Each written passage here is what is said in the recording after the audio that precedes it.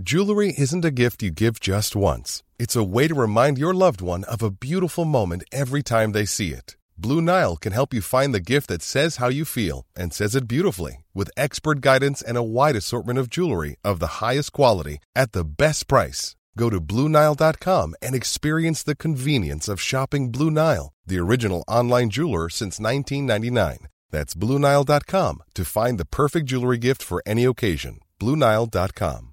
When you make decisions for your company, you look for the no-brainers. And if you have a lot of mailing to do, Stamps.com is the ultimate no-brainer. It streamlines your processes to make your business more efficient, which makes you less busy. Mail checks, invoices, legal documents, and everything you need to keep your business running with Stamps.com.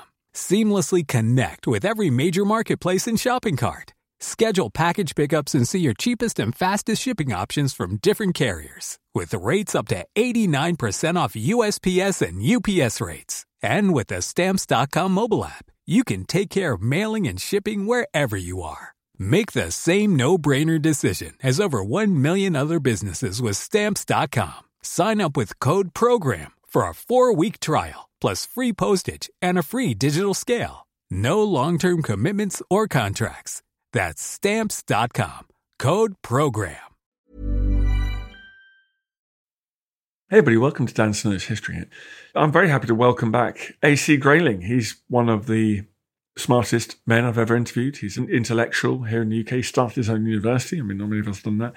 He's written hundreds of books on a wide array of subjects. His book on the history of philosophy was absolutely brilliant. He's got a new book out on the frontiers of knowledge. And so we just thought we'd catch up with him, talk about what he's learning about history, about science and other subjects, and check in with the national institution that is A.C. Grayling. I've got to say, he didn't annoyingly say this on the podcast, but let me tell you something. He told me that every morning when he's on the treadmill, because he is a man who exercises the body as well as the mind, as we all should, he goes on the treadmill, and you know what he does to pass time? One of Britain's cleverest men, you know what he does? He watches historyhit.tv. True fact. I didn't even know that. I didn't even know he's a subscriber. I'd given him a free subscription. So he's an actual member of the public that subscribes to historyhit.tv, like tens of thousands of other people. Great stuff. So next time you're watching, or when you go and subscribe now, you're in the footsteps. You're in the shadow of A.C. Grayling. That's what he does. So be like A.C. Go to historyhit.tv. Subscribe to the world's best history channel. You can listen to all these podcasts. You can watch hundreds of hours of history documentaries. You can act like A.C. Grayling. Pretty sweet. So head over there, historyhit.tv. But in the meantime, here's the great man himself. Enjoy.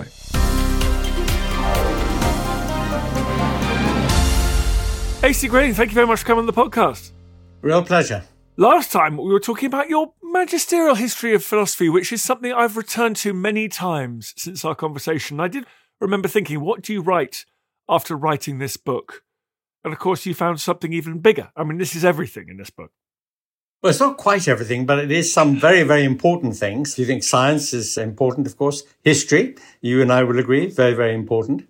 And then the great discoveries made about mind and brain are hugely important and very consequential for what happens next.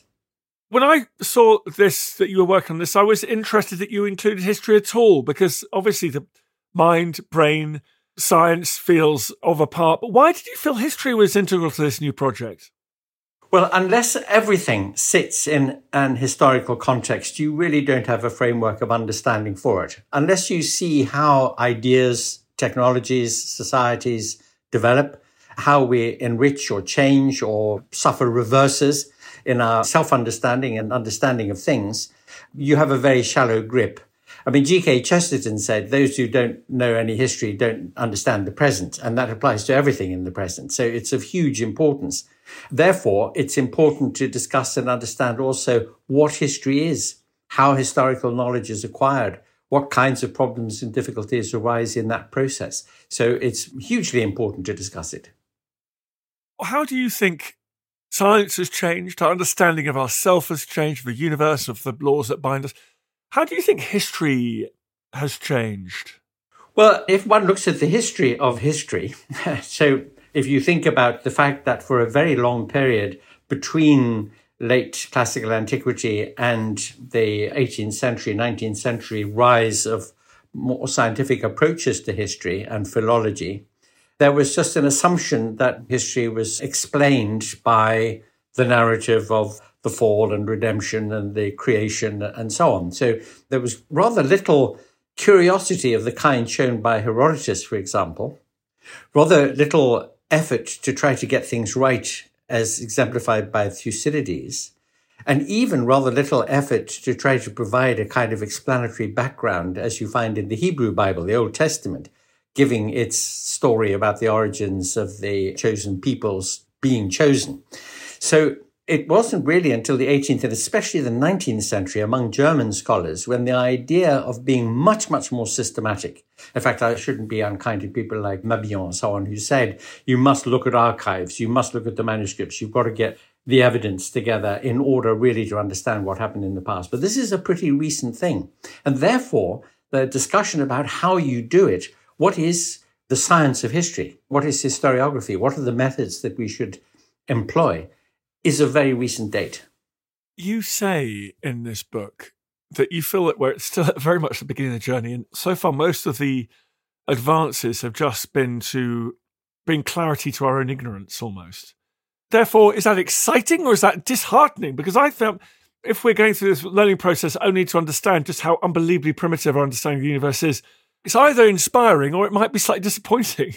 I think it's immensely exciting because it shows how much work there is to do. I mean, when one wants to do the work. I can tell you a lovely little anecdote about this, which is that my friend Tejinder Virdi, now Sir Tejinder Virdi, one of the senior people on the CERN experiment that found the Higgs boson. And I remember saying to him, my word, it must have been so exciting on the day that you finally decided altogether that you were ready to publish that you had found the Higgs boson. This was back in 2012. And he said, oh, yes, it was very, very exciting. But you know what? If we hadn't found it, it would have meant that there was a whole lot more physics to do. And it was that sense of adventure, of having huge fields of inquiry to explore, jungles, oceans, planets still waiting to be visited and things to be found out, which is so exhilarating. So I think the fact that we are at a very, very early stage in our development as explorers and discoverers, as knowers, is an exhilarating thing. I really do think that. Again, no, we're talking about new ocean floors and planets and extraordinary asteroids and things like that, which is so exciting. Why, though, do you put that on a par with also understanding our deep... you talk a lot in this book about sort of our prehistoric past. I'm fascinated by you put those on a level. What can we learn about our humanoid ancestors that you think is as important to learn about the composition of passing meteorites? Well, of course, I am, to some extent, using ocean floors and planets figuratively because it applies to everything that we want to find out about ourselves, about humanity, about our universe, about our place in it, and our prospects in it. And it's exactly the same curiosity and the same kinds of motivations and reasons drive it as wanting to know about our own family history, wanting to know about ourselves when we were children, wanting to try to understand the reason why we do some of the things that we do, the good things or the stupid things that we do. I mean, this endeavor is the endeavor of making sense, of finding a way of putting things into connection with other things so that it makes a meaningful framework of explanation of things. And humans have this deep psychological need for explanations, for narratives, for a framework that will give us an interpretation of things. Unfortunately, the majority of us are too ready to jump at the easy, simple story of explanation. I mean, I sometimes say this, and it's a critical remark, but I stand by it, that you can explain the whole history of the universe and what it means and why we're here and what's going to happen to us in terms of any major religion in less than half an hour. It takes a bit longer than that to understand physics or to dig up the ancient past in archaeology and so on. But it's that latter enterprise which is the really exciting one. There's a lot of discussion at the moment around our, I hate using this expression, but for want of a better, the kind of Hobbes versus Rousseau about humans in a state of nature and what was the kind of the nature of us as a prehistoric species. And obviously, because there's I've just actually at the moment, as well as your book, I'm reading The Dawn of Everything by Graeber and Wengrow. And it seems this is particularly important and fascinating at the moment. What is it that in writing this book you think you learned about our prehistory? Lots, of course. And one of the big things that one learns is just how very, very clever and adept. Even our very earliest ancestors were. We go back, if it's true that more than 3 million years ago, some of our very earliest ancestors were already shaping tools. I mean, that's quite a striking thing to recognize because of its implications. To make a tool means that you have imagination and foresight and you have a purpose in mind and you plan, and all that capacity suggests a fairly complex social arrangement. So, you begin to see from just one little insight like that quite a lot, which explains something about our origins. But we have to acknowledge, because you're dead right, Dan, that there continues to be a vigorous and very unsettled debate about the degree to which our evolutionary inheritance plays with our social conditioning, education, and experience in life. The nature-nurture debate, as it's sometimes called. That's undecided. But it's a very important thing to decide because it has practical implications for decisions made in court, for example, or decisions made in education policy, decisions made in medical practice. And so the practical applications of knowledge are considerable. All the more reason, therefore, for trying to get that kind of knowledge and to understand it. Now, I don't think that we're yet at the point where we can definitively say it's this % genetics and that % education or experience, but we're kind of on the way to elaborating a deeper, richer kind of understanding of what human nature is. And if that's gleaned from sort of practical archaeology, anthropology, then as a philosopher, does that then impose itself on ideas, on your philosophy? If Hobbes and Rousseau were actually both talking allegorically, they didn't actually know what humans were like in a state of nature, nor did they claim to. As we glimpse what they may have been like through the murk, as more research comes out, does that affect how you think about how we should organise ourselves, your philosophy?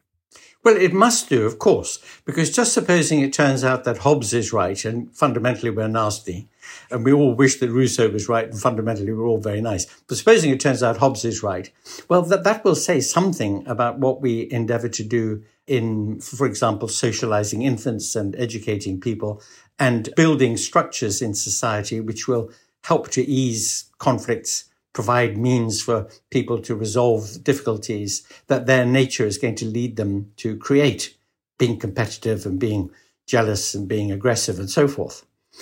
In fact, a lot of people in different traditions have discussed this. In the Confucian tradition, there was a very big difference of opinion about whether human beings are fundamentally nice or fundamentally nasty. And those who took the view that they're fundamentally nasty, the sort of Hobbesian view, said you have to treat children as you would when you're making a bentwood chair. You've got to steam the wood and put it under stress and hold it in position until it gets into the shape that you want it in. And that's a pretty draconian way of thinking about education. We, on the other hand, have implicitly accepted the Rousseauan view that in our savage nature, we're gentle, kind, free, and nice, and that children teach themselves to do higher mathematics by playing in a sandpit. That kind of idea, has had big consequences in society. So as you see, ideas matter. You listen to Dan Snow's History. We've got AC Grayling on the podcast. More after this. Hi, I'm Professor Susanna Lipscomb, and in my podcast, Not Just the Tudors, we talk about everything from sex to spying, wardrobes to witch trials. Not, in other words, just the Tudors, but most definitely also the Tudors. Subscribe from History Hit, wherever you get your podcasts.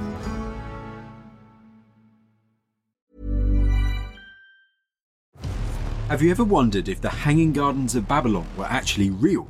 Or what made Alexander so great? Join me, Tristan Hughes, twice a week, every week on the Ancients from History Hit, where I'm joined by leading academics, best-selling authors, and world-class archaeologists to shine a light on some of ancient history's most fascinating questions, like who built Stonehenge and why? What are the Dead Sea Scrolls and why are they so valuable?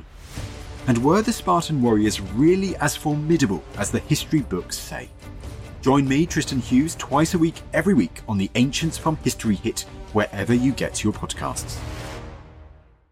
When you're ready to pop the question, the last thing you want to do is second-guess the ring. At BlueNile.com, you can design a one-of-a-kind ring with the ease and convenience of shopping online. Choose your diamond and setting. When you find the one, you'll get it delivered right to your door. Go to BlueNile.com and use promo code LISTEN to get $50 off your purchase of $500 or more. That's code LISTEN at BlueNile.com for $50 off your purchase.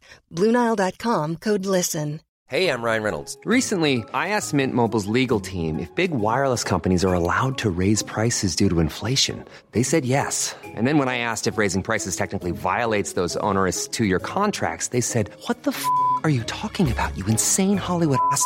So to recap, we're cutting the price of Mint Unlimited from $30 a month to just $15 a month. Give it a try at mintmobile.com/switch. $45 up front for 3 months plus taxes and fees. Promo rate for new customers for limited time. Unlimited more than 40 gigabytes per month. Slows full terms at mintmobile.com.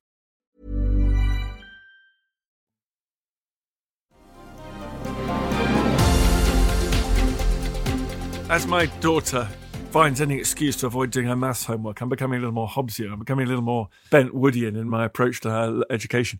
When I was reading this book, and I was reminded of Humboldt, that expression about Humboldt, he was the last person who knew everything. It's one of the exciting things about this book that you look forward to someone reading it in 50 years' time and thinking, my goodness, they didn't even know what they're at the dawn of. There are endless discoveries ahead of us. Yes, I really do think that. In fact, because I'm meditating on the fact that my paternal grandfather, well, now he was aged 42 when my father was born. The prime of life, by the way, for age 42, absolute peak. I'm sure it is, absolutely is. Our life just beginning and so on. And my father was the same age when I was born. And so I'm a bit past my 21st birthday myself. So I can trace back the fact that my paternal grandfather was at school in the 1870s. Isn't that amazing? He was at school in the 1870s when nothing of what I've written about in this book was known. Absolutely none of it. So in my own grandfather's lifetime, he was completely ignorant about any past deeper than classical antiquity or the archaic period, really, or the period of the Old Testament. Sumer, Akkad, all those civilizations, the Neolithic story, human evolution, none of it was known. The atom, the electron, wasn't even identified until he was an adult. He would join the army when J.J. Thomson first identified the electron. I mean, it's just amazing to think what's happened in this last century. And even more amazing is the fact that with this incredible explosion of scientific knowledge, if you think of everything that we know in physics and in cosmology, and the applications of that knowledge to computing and communications, all our technologies. And yet, what it has taught us is that we have access to less than 5% of the mass density of the universe, because more than 95% of the universe we have no idea about at all. Dark matter and dark energy. We don't know what it is, where it comes from, how it works. We've only got a tiny little bit of access to a sliver of physical reality, and yet on the basis of it, we've done so much already. So this is why I find it incredibly exciting, because if there's 95% of the universe left to investigate, well, we're talking big ocean floors and big planets, aren't we? Yeah, the great sadness is, I totally agree, human beings have been anatomically human for 200,000 years or so, and we know virtually nothing. Well, I just think to myself, tens of thousands of years that ended in the creation of Stonehenge, and we just don't know anything about it at all. There were dramas, there were wars, and there was tidal waves. And it's extraordinary, but at least with the dark matter and things, we have a chance to find them out. Sorry to come back to prehistory, but we will find more sites, won't we? Because we'll develop more remote sensing and ability to map things and look under the ground. So actually, I guess I'm being pessimistic. We will discover a lot more about prehistory. Absolutely certain we will, yeah. The amount of the surface of the Earth that we've scraped in order to have a look and see what's underneath it is tiny. And there's a huge amount of history there. And also, I talk in the book about the kinds of barriers we have to overcome in our inquiries. One of those barriers is the so-called lamplight problem. This is exemplified by you can only look for your keys if you lose them at night under the lamp, because that's the only place you can see. So we've only just looked in places we can see so far. For example, there may have been great civilizations that were built entirely on wood and paper. And there are no mud or stones or any other kind of remain. And therefore, of course, they vanished from view, given the spectacles that we now have available to us to see them. But if we find ways of detecting the presence of these things, we may find cities, civilizations, whole rafts of history that at the moment are completely invisible to us. Another thing we must remember, however, is that for not merely tens of thousands of years, but hundreds of thousands, if not millions of years, our ancestors, the hominin and then Homo line, has been incredibly inventive, technologically very sophisticated in many ways. When you think about the tools made and the art produced right up into the Neolithic period with urbanization, agriculture, and the development of the civilizations, irrigation, metalwork, all those sorts of things, all of that done on the basis of trial and error, empirics, all done on experience, human ingenuity. And I think there's a great story to be told about human creativity and ingenuity, quite independently of this very late development in human history, which is our capacity to understand why the technologies work. And an even later development in human history, which is understanding that sometimes those technologies have led to the potential for catastrophic climate breakdown. And therefore, that's the optimism, the excitement of discoveries in your book is offset for me slightly by this problem you and I have talked about before, and this problem that is often characterized by people saying, we don't learn anything from history, which I don't agree with, but the persistence of certain bugs in the system around popular nationalism, the things we're seeing at the moment, the lunar pull of charismatic authoritarians, the things that we are all worrying about at the moment. How do those political developments fit into your thinking at the moment as you write this book? Well, I don't know whether this is good news or bad. I know it always alarms my publishers, especially lockdown makes one more productive than one really ought to be. But I have another book coming out next February, which addresses exactly the downsides of all these developments. So the climate problem, the kinds of risks that our technological advances now pose, especially in connection with AI, with the technologies of neuroscience, the brain-chip interfaces for controlling mood and traumatic memories and so on, and what kind of implications there might be there. The use of artificial intelligence and miniaturization in weapons systems, and whether completely autonomous weapons systems, which are not under any kind of human control, can still be made such that they comply with the humanitarian laws of war.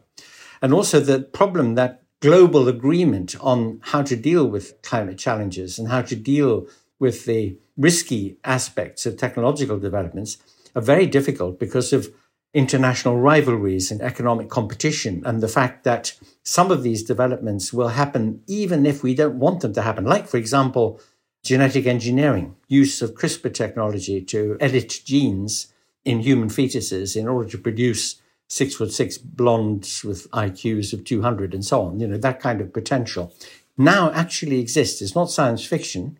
It's here, and we don't have decisions about how to manage it.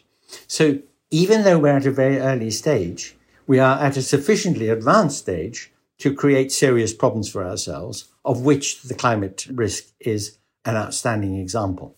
So I address all these things in this forthcoming book, which is called For the Good of the World. The idea there being that we've got to try to reach some kind of common understanding as a human family about how we manage these developments. Because, by the way, Dan, I specify something which I think should really chill people to the marrow. And I bravely have given it the name Grayling's Law, which says, if something can be done, it will be done, if it brings advantage or benefit to those who can get it done. So that means that these brain chips or AI in weapon systems or CRISPR technology in editing fetuses' genes and so on, these things will happen. I mean, governments will do them or private companies will do them. If somebody profits from them, they will be done. It's incredibly hard to stop them once the cat is out of the bag there. And we are not doing anything, as you can see from the climate problem, anything like enough to think of ways of managing and living with these developments. I had Gordon Brown on the podcast, and he had lots of interesting to say in his recent book, and they all simply said the answer to all these problems is greater international cooperation. And you went, well, great. I mean, that's fantastic. And that is just wrecked on the rocks, on the reefs of the fact that politicians are elected nationally, not internationally. And there seems to be an advantage to telling those groups of voters that they are unique or that they are exceptional and that they have much to gain from not acting internationally. That feels insoluble at the moment. Well, but I mean, it's a very good point, though. You raise absolutely the right point here.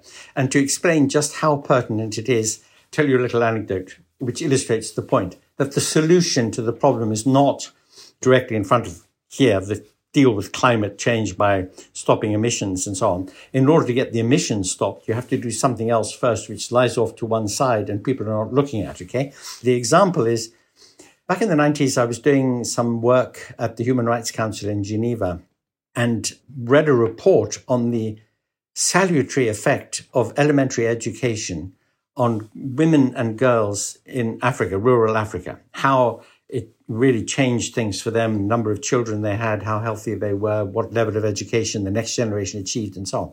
So I thought, oh, brilliant. Well, I must do something about this. Start a school for girls somewhere in Africa. Okay, that was the idea. And no less a person than Ayaan Hirsi Ali, who's a friend, said, on no account should you found a school just for girls, because if it's just for girls, the men and boys in their community will give them a hard time. It's got to be co-ed. She said the secret to ensuring that girls get an education in Africa is to provide every school with a toilet with a door. That's the key. Why? Well, because when girls reach puberty, if they can't manage their personal hygiene, they can't go to school for a quarter of the year. Therefore, most of them drop out. So if there isn't a toilet with a door, so this is the example, the toilet with a door is off to one side of your vision when you're thinking about educating girls, okay? And it's the same kind of off to one side of the vision solution to the problems about climate. The solution is we've got to fix the political cultures that exist in our world. Think about this. You get a system like the one in the UK or the US where you have two main political groupings. They vie with one another to get their hands on the levers of power. When one of them does get their hands on the levers of power, you have, in effect, a sort of one-party rule for a couple of years or 4 years or 5 years. And in order to retain power and to keep their voter base, they have to ensure they get economic growth and they manage tax levels and what have you. So their interests are always short-termist and always focused on staying in power. And therefore, they want to compete with other economies and they don't want to deal with problems that are going to require major investment or change of direction in economic activity. And that is why we get stuck in the groove of injurious, of harmful activities.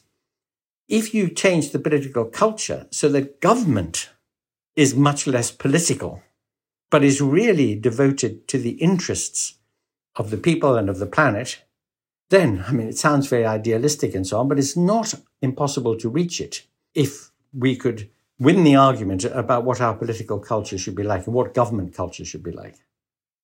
That's the off to one side point. Change the politics in our world and we get a better world. You get philosopher A.C. Grayling calls for philosopher kings there. Yes, why not? Absolutely. And I'll accept the job pro tem. Oh, dear. This is a whole separate conversation, but it's the one we need to get fixed. Thank you very much indeed, Anthony Grayling, for coming on this podcast. What is your new book called? The new book in February is called The Good of the World. No, but hang on. Wait, first of all, what's this book called, you overachieving man? This book is called The Frontiers of Knowledge. It's invigorating. And then the next one, as you say, let's quickly give everyone the next one as well. So the next one is called For the Good of the World. And, you know, all the excitement of development discussed in this book, The Frontiers of Knowledge, as you correctly pointed out, there are downsides, there are risks, there are problems. So we need to be thoughtful about those as well. So I address them in the next book. But they're not a sequel. They're not part 2 or anything. Everything that one discusses is connected to everything else. The one great truth in the Bible is that the knee bone is connected to the ankle bone. Everything is connected to everything else. Thank you very much, A.C. Grayling. Nice to see you, Dan. Bye. I feel the hand of history upon our shoulders. All this tradition of ours, our school history, our songs, this part of the history of our country, all were gone and finished. Thanks, folks, for listening to this episode of Dan Snow's History. As I say all the time, I love doing these podcasts. They are the best thing I do professionally. I feel very lucky to have you listening to them. If you fancied giving them a rating and review, obviously the best rating and review possible would be ideal. It makes a big difference to us. I know it's a pain, but we'd really, really be grateful. And if you want to listen to the other podcasts in our ever-increasing stable, don't forget we've got Susanna Lipscomb with Not Just the Tudors. That's flying high in the charts. We've got our medieval podcast, Gone Medieval, with the brilliant Matt Lewis and Kat Jarman. We've got The Ancients with our very own Tristan Hughes. And we've got warfare as well, dealing with all things military. Please go and check those out wherever you get your pods. When you need mealtime inspiration, it's worth shopping Kroger, where you'll find over 30,000 mouth-watering choices that excite your inner foodie. And no matter what tasty choice you make, you'll enjoy our everyday low prices, plus extra ways to save, like digital coupons worth over $600 each week. You can also save up to $1 off per gallon at the pump with fuel points. More savings and more inspiring flavors make shopping Kroger worth it every time. Kroger, fresh for everyone. Fuel restrictions apply. Save big money on plant protection supplies, now at Menards. Defend your garden with Triazicide Insect Killer. Its fast-acting formula protects lawns, vegetables, and many other plants. It kills more than 260 insects by contact, above and below ground. Choose from ready to spray, concentrate, or granular. Save big money on Triazicide Insect Killer at Menards. And check out our weekly flyer on Menards.com for all the great deals happening now. Save big money at Menards. Thank you for listening to this episode of Dan Snow's History Hit. Please follow this show wherever you get your podcasts. It really helps us, and you'll be doing us a big favour. Don't forget, you can also listen to all of these podcasts ad-free and watch hundreds of TV documentaries when you subscribe at historyhit.com/subscribe. As a special gift, you can also get your first 3 months for just £1 a month when you use code DANSNOW at checkout.